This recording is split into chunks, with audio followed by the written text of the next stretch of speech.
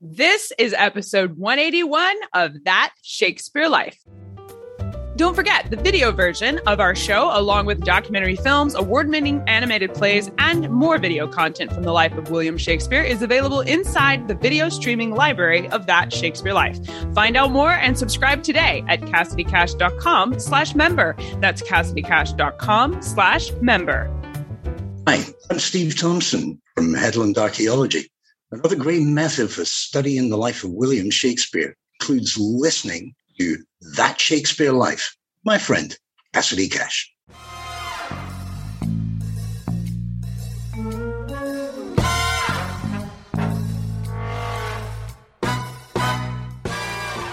There was a clear relationship between news and print even before the newspapers.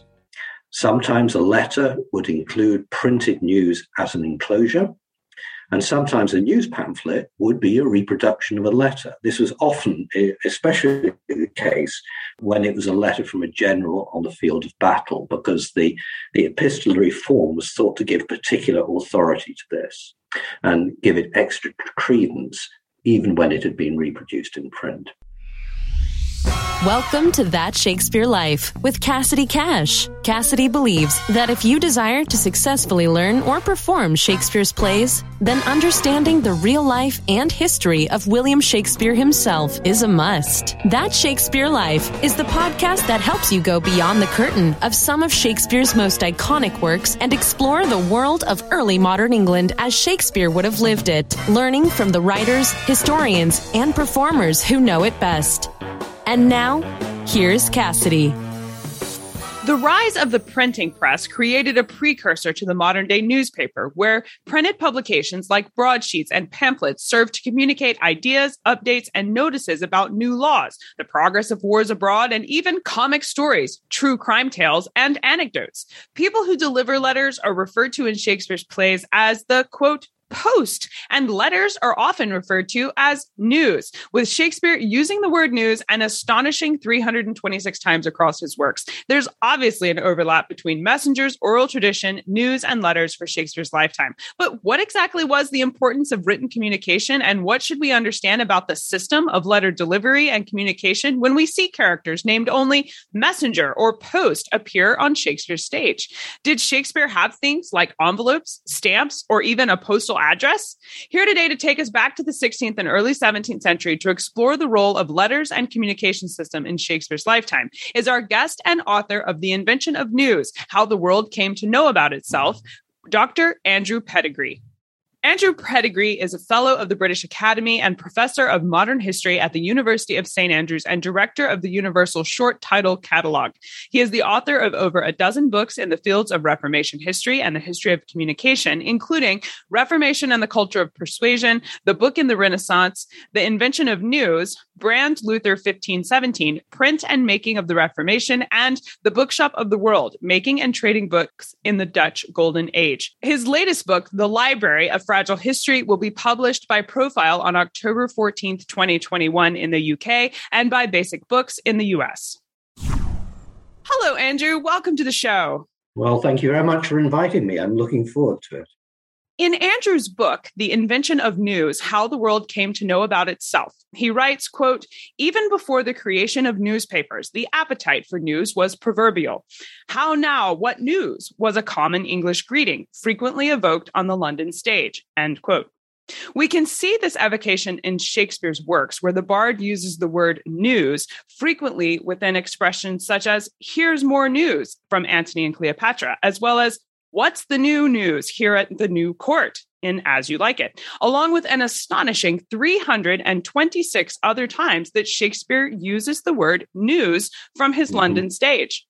Andrew, in a world, as you say, that existed before the invention of proper newspapers, how did letters play a role in circulating the happenings of the day for Shakespeare's lifetime?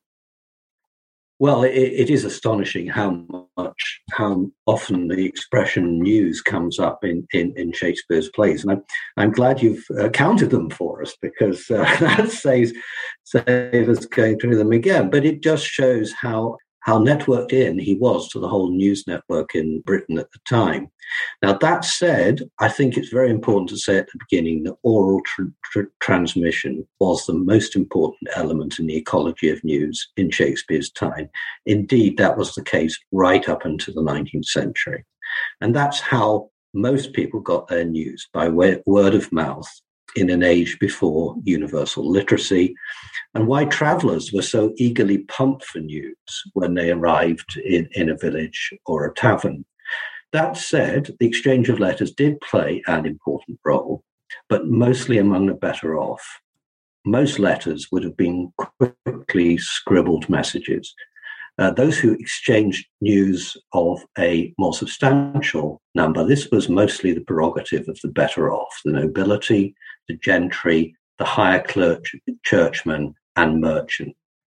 And many of these had their own news network. It was necessary for their power or for their trade. Now, this exclusively was partly because news was so expensive, as I will sure we'll come on to, and partly because learning to write was taught after reading. It was taught quite independently of reading. And so as a more exclusive skill, because many would leave school as soon as they'd learned to read. That said, there was a clear relationship between news and print even before the newspapers.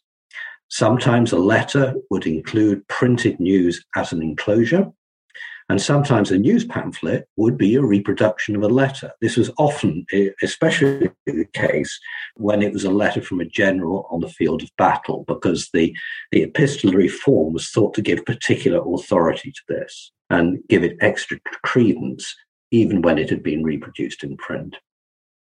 When it comes to delivering official notices, Andrew writes that messengers were highly trusted individuals since, quote, a news report delivered verbally by a trusted friend or messenger was far more likely to be believed than an anonymous written report, end quote. As an example, in Henry VI, Part 3, King Louis XI says, quote, then England's messenger return in post and tell false Edward, thy supposed king, that Louis of France is sending over masquerers to revel it with him and his new bride, end quote. In this scene, the character to whom this official information is being dictated to by the King and Queen of France is named only, quote, a post. He has only a few lines, and those are to deliver letters to the King and Queen Margaret, which the Earl Oxford refers to as, quote, her news. And the King asks the Queen, quote, what are thy news? As she reads the letters delivered by this post. There's clearly a relationship here between the terms news, post, and letters. But for those of us that are far removed from the 16th century, Andrew, please help us understand what's happening in this scene. Are the words post and messenger the same thing? They're only partially the same thing, because I think post here has two meanings. First, the post does indeed refer to the king's messenger, who has brought Edward's message. But we also have the meaning return in post. And here, I think Louis means return post haste, that is, immediately. Now, it should be said that both Louis and Edward had access to a Rolls-Royce service for their exclusive use. This was the Royal Postal Service. This is necessary for Europe's monarchs, not only to communicate with each other, but to get their instructions to commanders and loyal subjects out in the field or in the country towns. So kings spent copiously on relays of messages and stations along the main roads, although this was so expensive that in England at least, and certainly in France, during peacetime, this comprehensive postal service was allowed to fall into disarray. Merchants also had their own postal service, easier to maintain because they had consignments of goods going to other ports, mostly by sea, so they could send letters to their agents abroad in exactly the same way. And of course, merchants have almost the most need of news of all, because they need to know whether it's safe to put their goods out to sea and whether they'll get there. The church also had willing messengers in the form of pilgrims crisscrossing Europe. But the best system of all was that established by the Emperor Charles V, linking his vast dominions across Europe. And he came up with a different system. And then this is the key to the modern postal service. Rather than paying the cost himself, he gave the postal monopoly to the family of Turn and Taxis, who, in addition to carrying official messages for the emperor, were allowed to carry commercial mail. This made them a fortune and gave the emperor the best mail service in Europe. If the messenger was trusted to deliver a verbal message, was he also tasked with writing down the message into the letters, or would individuals send written letters that they had done through this messenger named the post? Well, I would expect monarchs to dictate their letters to trusted scribes. So the messenger wouldn't have that responsibility. They'd be responsible for carriage rather than taking it down. I think queens often wrote some letters themselves simply for the sake of confidentiality. They didn't want gossip around the court. And you had to trust your scribe just as you had to trust your messenger. In this same scene from Henry VI, Part 3, Prince Edward remarks on the delivered letters by saying, quote, "Nay, mark how Lewis stamps, as he were nettled. I hope all's for the best," end quote. Andrew, did early modern letters have postage stamps? Not yet, and they didn't have envelopes either. Letters were generally written on large sheets of paper and then folded or sealed. There's a lot of really brilliant work going on at the moment on how letters were folded, and your listeners can check out their wonderful website, letterlocking.org, if they want to know more, and write to them if you'd like them to set up a workshop. They're really friendly and charismatic, and they've come and taught us all how to fold letters in St. Andrews. At the level of the news exchange, being discussed in news examples so far, you can really do without addresses. You knew where the king was to be found, or if he'd moved to a different castle, the unfortunate messenger would just traipse off after him. Addresses become an issue when the letter writing moves down the social scale. And then a letter might be addressed to a tavern, an inn, or the local priest or minister, allowing them to pass them on. Letters could mostly find their addressees, but not always, and not always fast. People could be waiting weeks for a friend or carter going in the right direction, and not all those people could be relied on to deliver. Well, as for stamps, we've still got a long way to wait, I'm afraid. In 1680, an English merchant in London established a postal service just within the city. A mail system that delivered letters and small parcels exclusively around London for the sum of 1 penny. The confirmation that this postage had been paid was indicated by the use of a hand stamp to frank the mailed items as they went out. But this experiment was quickly shut down because it infringed the royal monopoly, and I don't think they wanted this sort of a system to be in place. So stamps, as we know them, await the 19th century.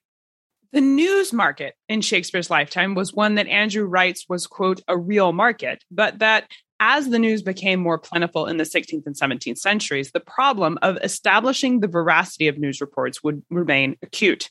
The news market was humming with conflicting reports, become all too plausible. Lives, fortunes, even the fate of kingdoms could depend on acting on the right information, end quote. From the tragedy of Romeo and Juliet, which was entirely preventable were it not for an outbreak of plague that detained the messenger, to the comic use of letters delivered by Speed in Shakespeare's Two Gentlemen of Verona, and even the contemporaries of Shakespeare, Thomas Kidd, Christopher Marlowe, and Robert Greene, they all used letters and the messed up delivery system to cause havoc as a theme in their works. All this time, I've thought the application of a letter delivery tragedy was purely Shakespeare or his contemporaries creating a good story and causing a problem that needed to be solved. But when we look at the real system of letter delivery in Shakespeare's lifetime, there's a realism, I think, that's important there. Andrew, was the letter delivery system in Shakespeare's lifetime as chaotic and unreliable as we see on his stage? What you're describing here with letters gone astray reminds me slightly of every American drama where something terrible happens because a key character can't get reception on their cell phone. And perhaps this happens, but surely not as often as it's used as a dramatic prop. In the case of the 16th century postal service, I would say unreliable, but certainly not chaotic. much of it, particularly at the level of Shakespeare and his non-noble characters, relied on informal contacts, as we've described above. Sometimes you might ask a merchant or a ship's captain to take a letter, and there were regular carrying services for delivering goods between towns. But the carrier might lose it, or the ship might be wrecked. An awful lot of correspondence did go astray. Someone with unlimited resources, like Philip II, King of Spain, and Elizabeth's great adversary, with his worldwide empire, would insist that ambassadors sent a dispatch several times, several weeks running, to ensure one got through. So the main problem when newspapers come along in 1605 was how to ensure news was reliable.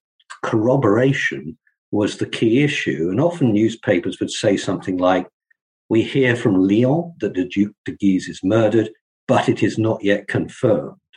And newspaper reporting in that era was, in that sense, very honest. I'm often asked about fake news in the early modern period, and I have to say to people, it really doesn't exist. They were doing their very, very best in a much more difficult news market. Now, the other thing I should mention, and this is really important, is that when you were sending a letter through a commercial service like a carrier it was normally paid for by the recipient. This meant that unless you sent a letter over with a servant, as seems to be still common in the age of Jane Austen, that the arrival of the postman could be financially embarrassing for the recipient. So the penny post, when it was finally introduced in England, almost in the 19th century, was important because it passed the burden to the sender rather than the recipient. Now, the most tragic example I found of this was when a Dutchman was released from slavery in North Africa and deposited in Marseille. Now, he needed to get back to Paris, but had literally no money.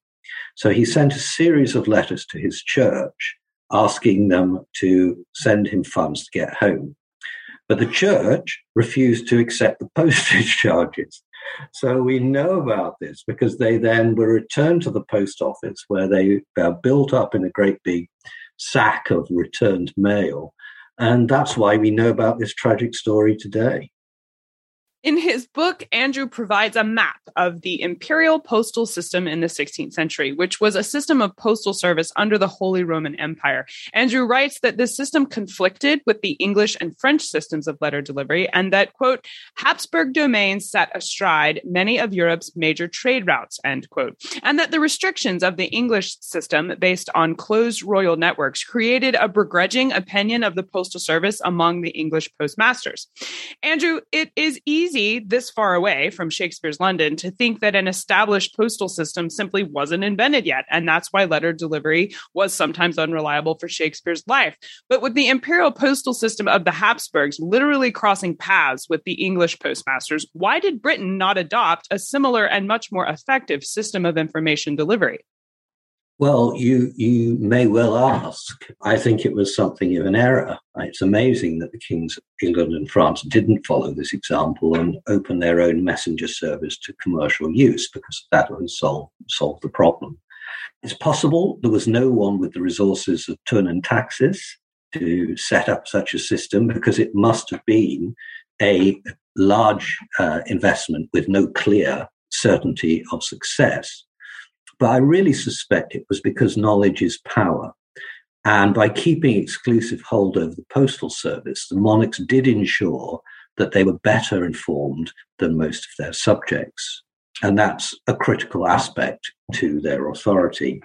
Now, the exception was the international merchant community, and monarchs did sometimes make use of them, both by calling them in to ask for information and to deliver letters, particularly in hostile lands where their own messengers might have been in danger. And it was obviously also very much cheaper to ask a merchant heading that way to deliver a message than sending off a messenger of their own. We know that Brian Tuke was the first English postmaster officially appointed to the office of Governor of the King's Post, a precursor to the office of Postmaster General of the United Kingdom, by Henry VIII in 1512. But what exactly was his job? Shakespeare's plays make messengers seem very personal, unique, and dedicated to the individual sending the letter, often saying things like, "my messenger." But the existence of the office of an official postmaster in England conflicts with that idea. What was the system for messengers delivering a letter? Did they take a letter the entire distance themselves, representative of the person sending the communication? Or was there something like a mailbox where you gave the letter to a government agent working for the Postmaster General and then entrusted that person to deliver your communication? I think, Tuke's task was to organize the King's mail service. And that could mean sorting and reading the incoming post. But most importantly, it meant organizing for the King's orders and confidential advice to get to his officers in the counties.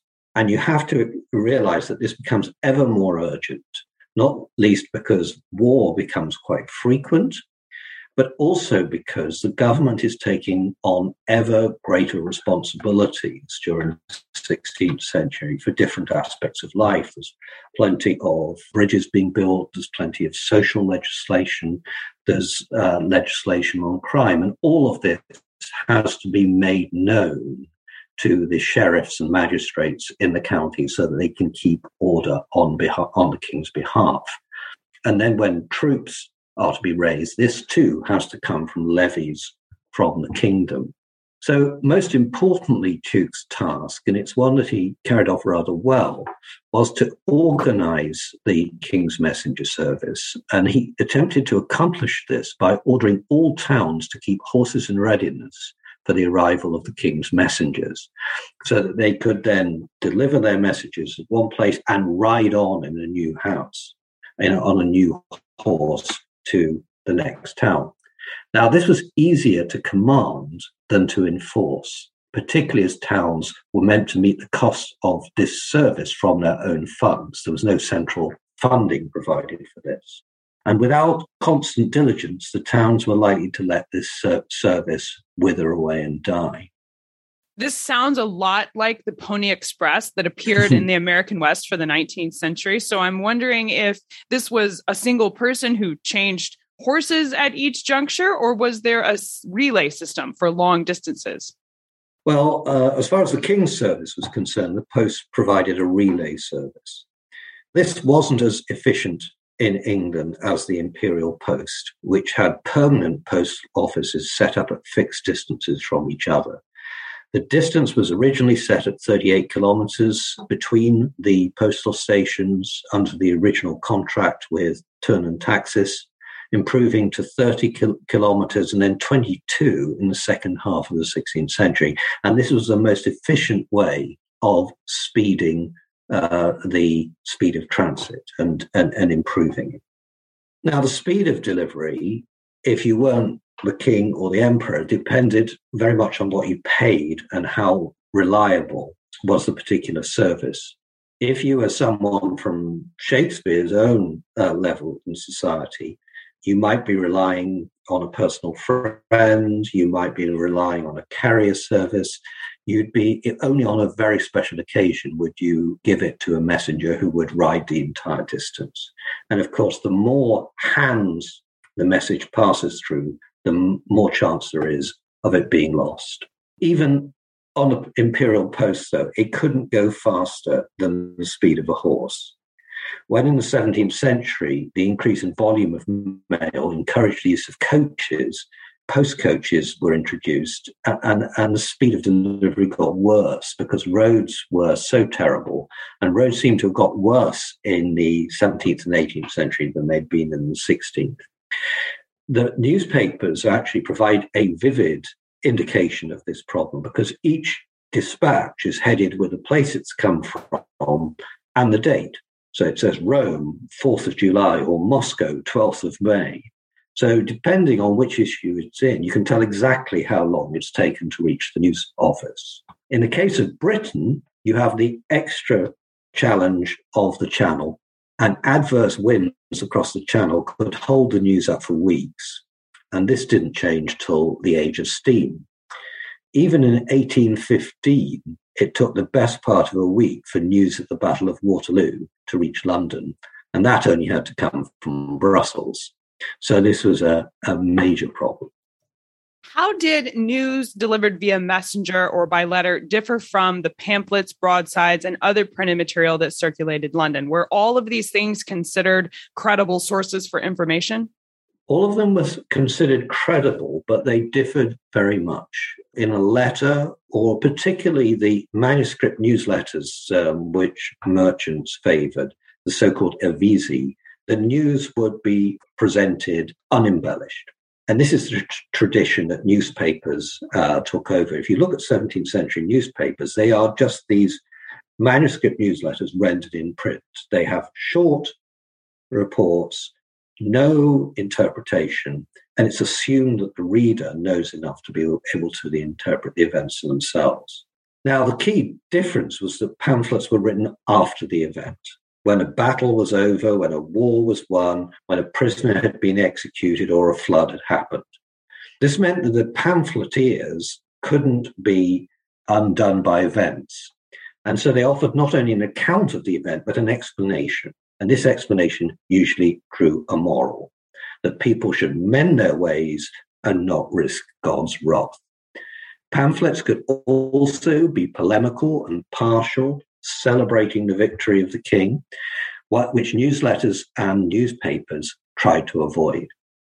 Now, of course, other sorts of news, and this would later include newspapers, did not have the luxury of waiting to see how things would turn out.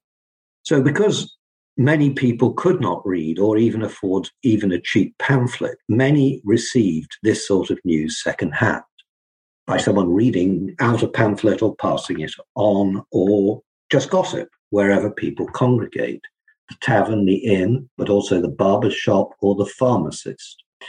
Now, this was a specially valued location of intelligence, since when your servants went to a pharmacist, they would wait while the potion was mixed for you and they would chat to one another. And the pharmacist heard all of this gossip.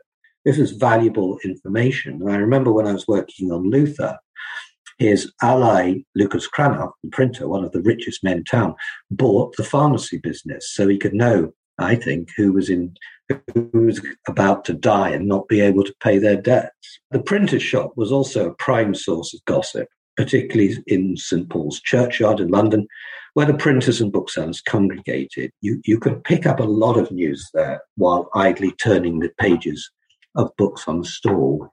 And many people went to look and hear as much as they went to buy.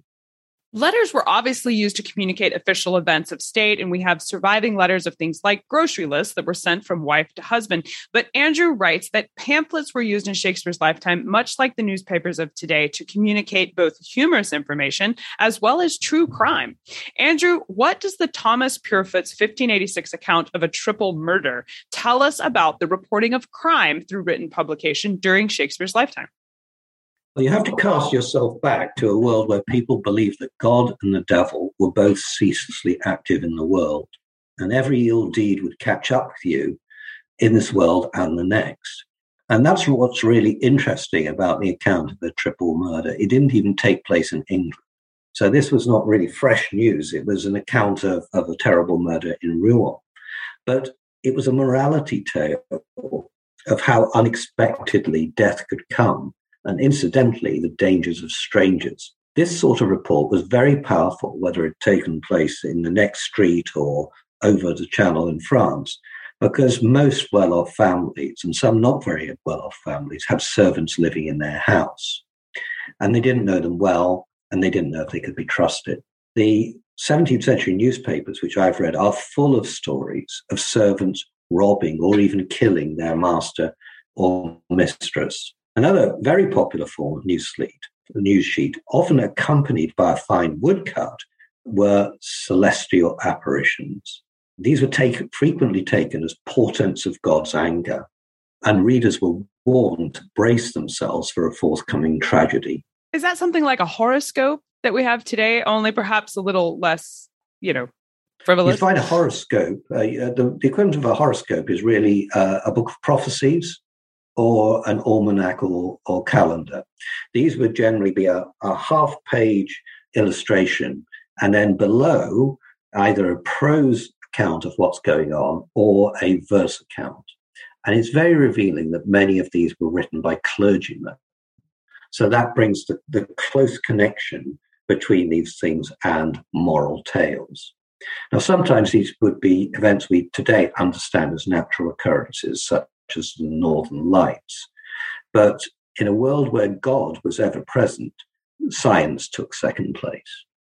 When we say letters, we assume that the messages are being written on paper with ink and delivered in a folded fashion. However, Andrew writes that in 1973, a team of archaeologists uncovered a find in Northumberland that produced surviving wax tablets and wood slivers that indicated some messages may have actually been inscribed into wood tablets. Andrew, was ink and paper the primary medium for written messages in Shakespeare's lifetime? Yes, they were. The wood slivers and wax tablets come from a settlement on Hadrian's Wall, so from the era of the Roman occupation of Britain. It was one more way in which the Roman Empire prefigured so many of the features of European civilization. Its postal service was extraordinarily good for the time.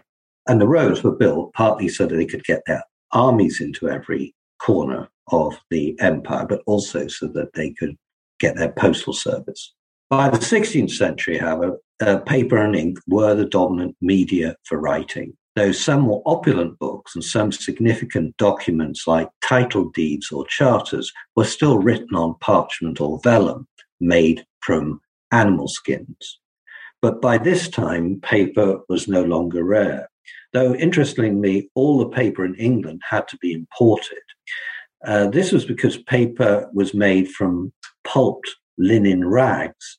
And in Britain, given its cold climate, a wool-wearing culture, there wasn't enough supply of linen rags to allow wide-scale paper production. Andrew, your book contains an absolute wealth of information on news and communication in Shakespeare's lifetime, including the role of sermons, the published propaganda around St. Bartholomew's Day massacre, Rome's communication about the Spanish fleet during the conflict with the Spanish Armada, and so much more, as our conversation here today has only touched the tip of the iceberg of what you cover in your excellent book. We will link to Andrew's book in today's show notes, and I encourage you to read that. The rest of the book is certainly worth the read. But Andrew, as historians here at That Shakespeare Life, I know that in addition to your book, we would like to explore further into the history of letters, the postal service, and information spread for Shakespeare's lifetime. So what are some of your favorite books or resources you can recommend we use to learn more? I strongly recommend a book by Philip Beale called A History of the Post in England, from the Romans to the Stuarts, published in 1998. That takes us over the ground in an extremely clearly written manner. And now there's also a later book by Beale called England's Mail, 2 Millennia Letter Writing. But don't buy both of them. Don't be fooled into buying both of them as I was, because actually it's a new edition of the earlier text and actually not much change. Philip Beale's also involved in another project called the Corsini Letters. This explores a wonderful collection of 3,600 letters written to the Italian Corsini family, originally from Florence and then trading in London. It's the largest extant archive for any English merchants of the 16th and 17th century. Unfortunately, most of the records were destroyed in the Great Fire of London, but these survived. The Corsini were one of the Italian families who made use of the Stranger Merchant Post, a private service financed by the German Italian merchants residents in England, linking London and the Channel ports and London and the continent through the Imperial Postal Network. Now, when it comes to the Imperial Postal Network, unfortunately, by far the best book, the definitive study, Wolfgang Behringer's In Zeichen der Merkur, has never been translated from German, which is a great frustration and still deserves to be translated now. Behringer has, however, published an article on communications revolutions, which offers an all too brief summary of that work. We will link to these resources as well as Andrew's book in the show notes for today's episode. So make sure you check there to find direct links to all of these. And if you speak German, you're in luck because one of the best books will be there for you. So, Andrew, we ask everyone this next question here at That Shakespeare Life, and that's, what's the one book you would take with you on a deserted island? My friends in England tell me I'm supposed to allow you the complete works of Shakespeare and a copy of the Bible. So your choice would be in addition to those. Well, fair enough. Well, it would have to be very long and have to be very good. So boringly, I would take Tolstoy's War and Peace.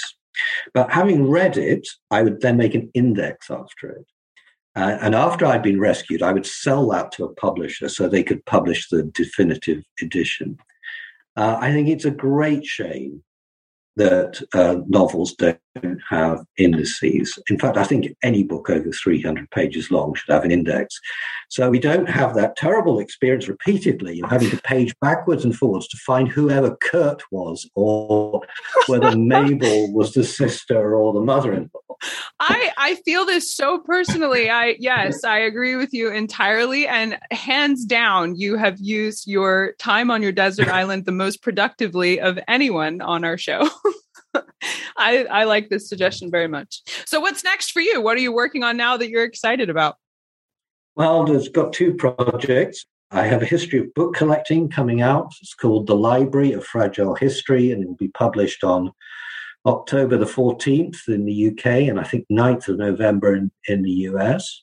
It's co-written with a St. Andrews colleague, Arthur de Vedren, and we explore the history of book collecting from the ancient library of Alexandria to Google Books, with plenty of surprises on the way. Then next, I'm going to write a book exploring the relationship between books, libraries, and war. That is not just how libraries were destroyed by war, a sad story which is often told, but how books acted as agents of war, incubating ideologies and providing comfort for readers both on the home front and in the trenches. And I think that will be out in 2023. Well, Andrew, I know that we will I am personally looking forward to reading the library book that you've published and seeing the new book that's going to come out. These are excellent resources. We hope to connect with you again in the future. Thank you so much for being here and sharing of your expertise with us here on That Shakespeare Life. This has been a fun conversation. Thanks very much. Enjoyed it very much. To find resources for today's episode, including images, woodcuts, and more about letters and the Postal Service from Shakespeare's lifetime, including a picture of Brian Tuke and more information on him under Henry VIII, be sure to stop by the show notes. We've put links to Andrew Pettigree's work, resources he recommends, and you can even leave us a comment to let us know what you think about the show today or ask a question of something you'd like to know more about. Explore all these things at CassidyCash.com/episode 181. That's CassidyCash.com/EP181. If you like this episode and you want to go even further into the life of William Shakespeare with games, activities, and bonus history interviews not available anywhere else, then you want to become a member at That Shakespeare Life. Access the entire video streaming library full of hundreds of animated plays, documentaries, bonus interviews, and more. Find all the benefits of membership and sign up today at CassidyCash.com/member. That's CassidyCash.com/member. I'll see you inside. That's it for this week. Thank you for listening. I'm Cassidy Cash, and I hope you learned something new about the Bard. I'll see you next week. Bye-bye. Thank you for listening to That Shakespeare Life. As always, the best conversations happen after the episode over at CassidyCash.com. Become a part of a vibrant Shakespeare conversation by adding your voice over at the website. Until next time, remember, when you want to know William Shakespeare, you have to go behind the curtain and into That Shakespeare Life.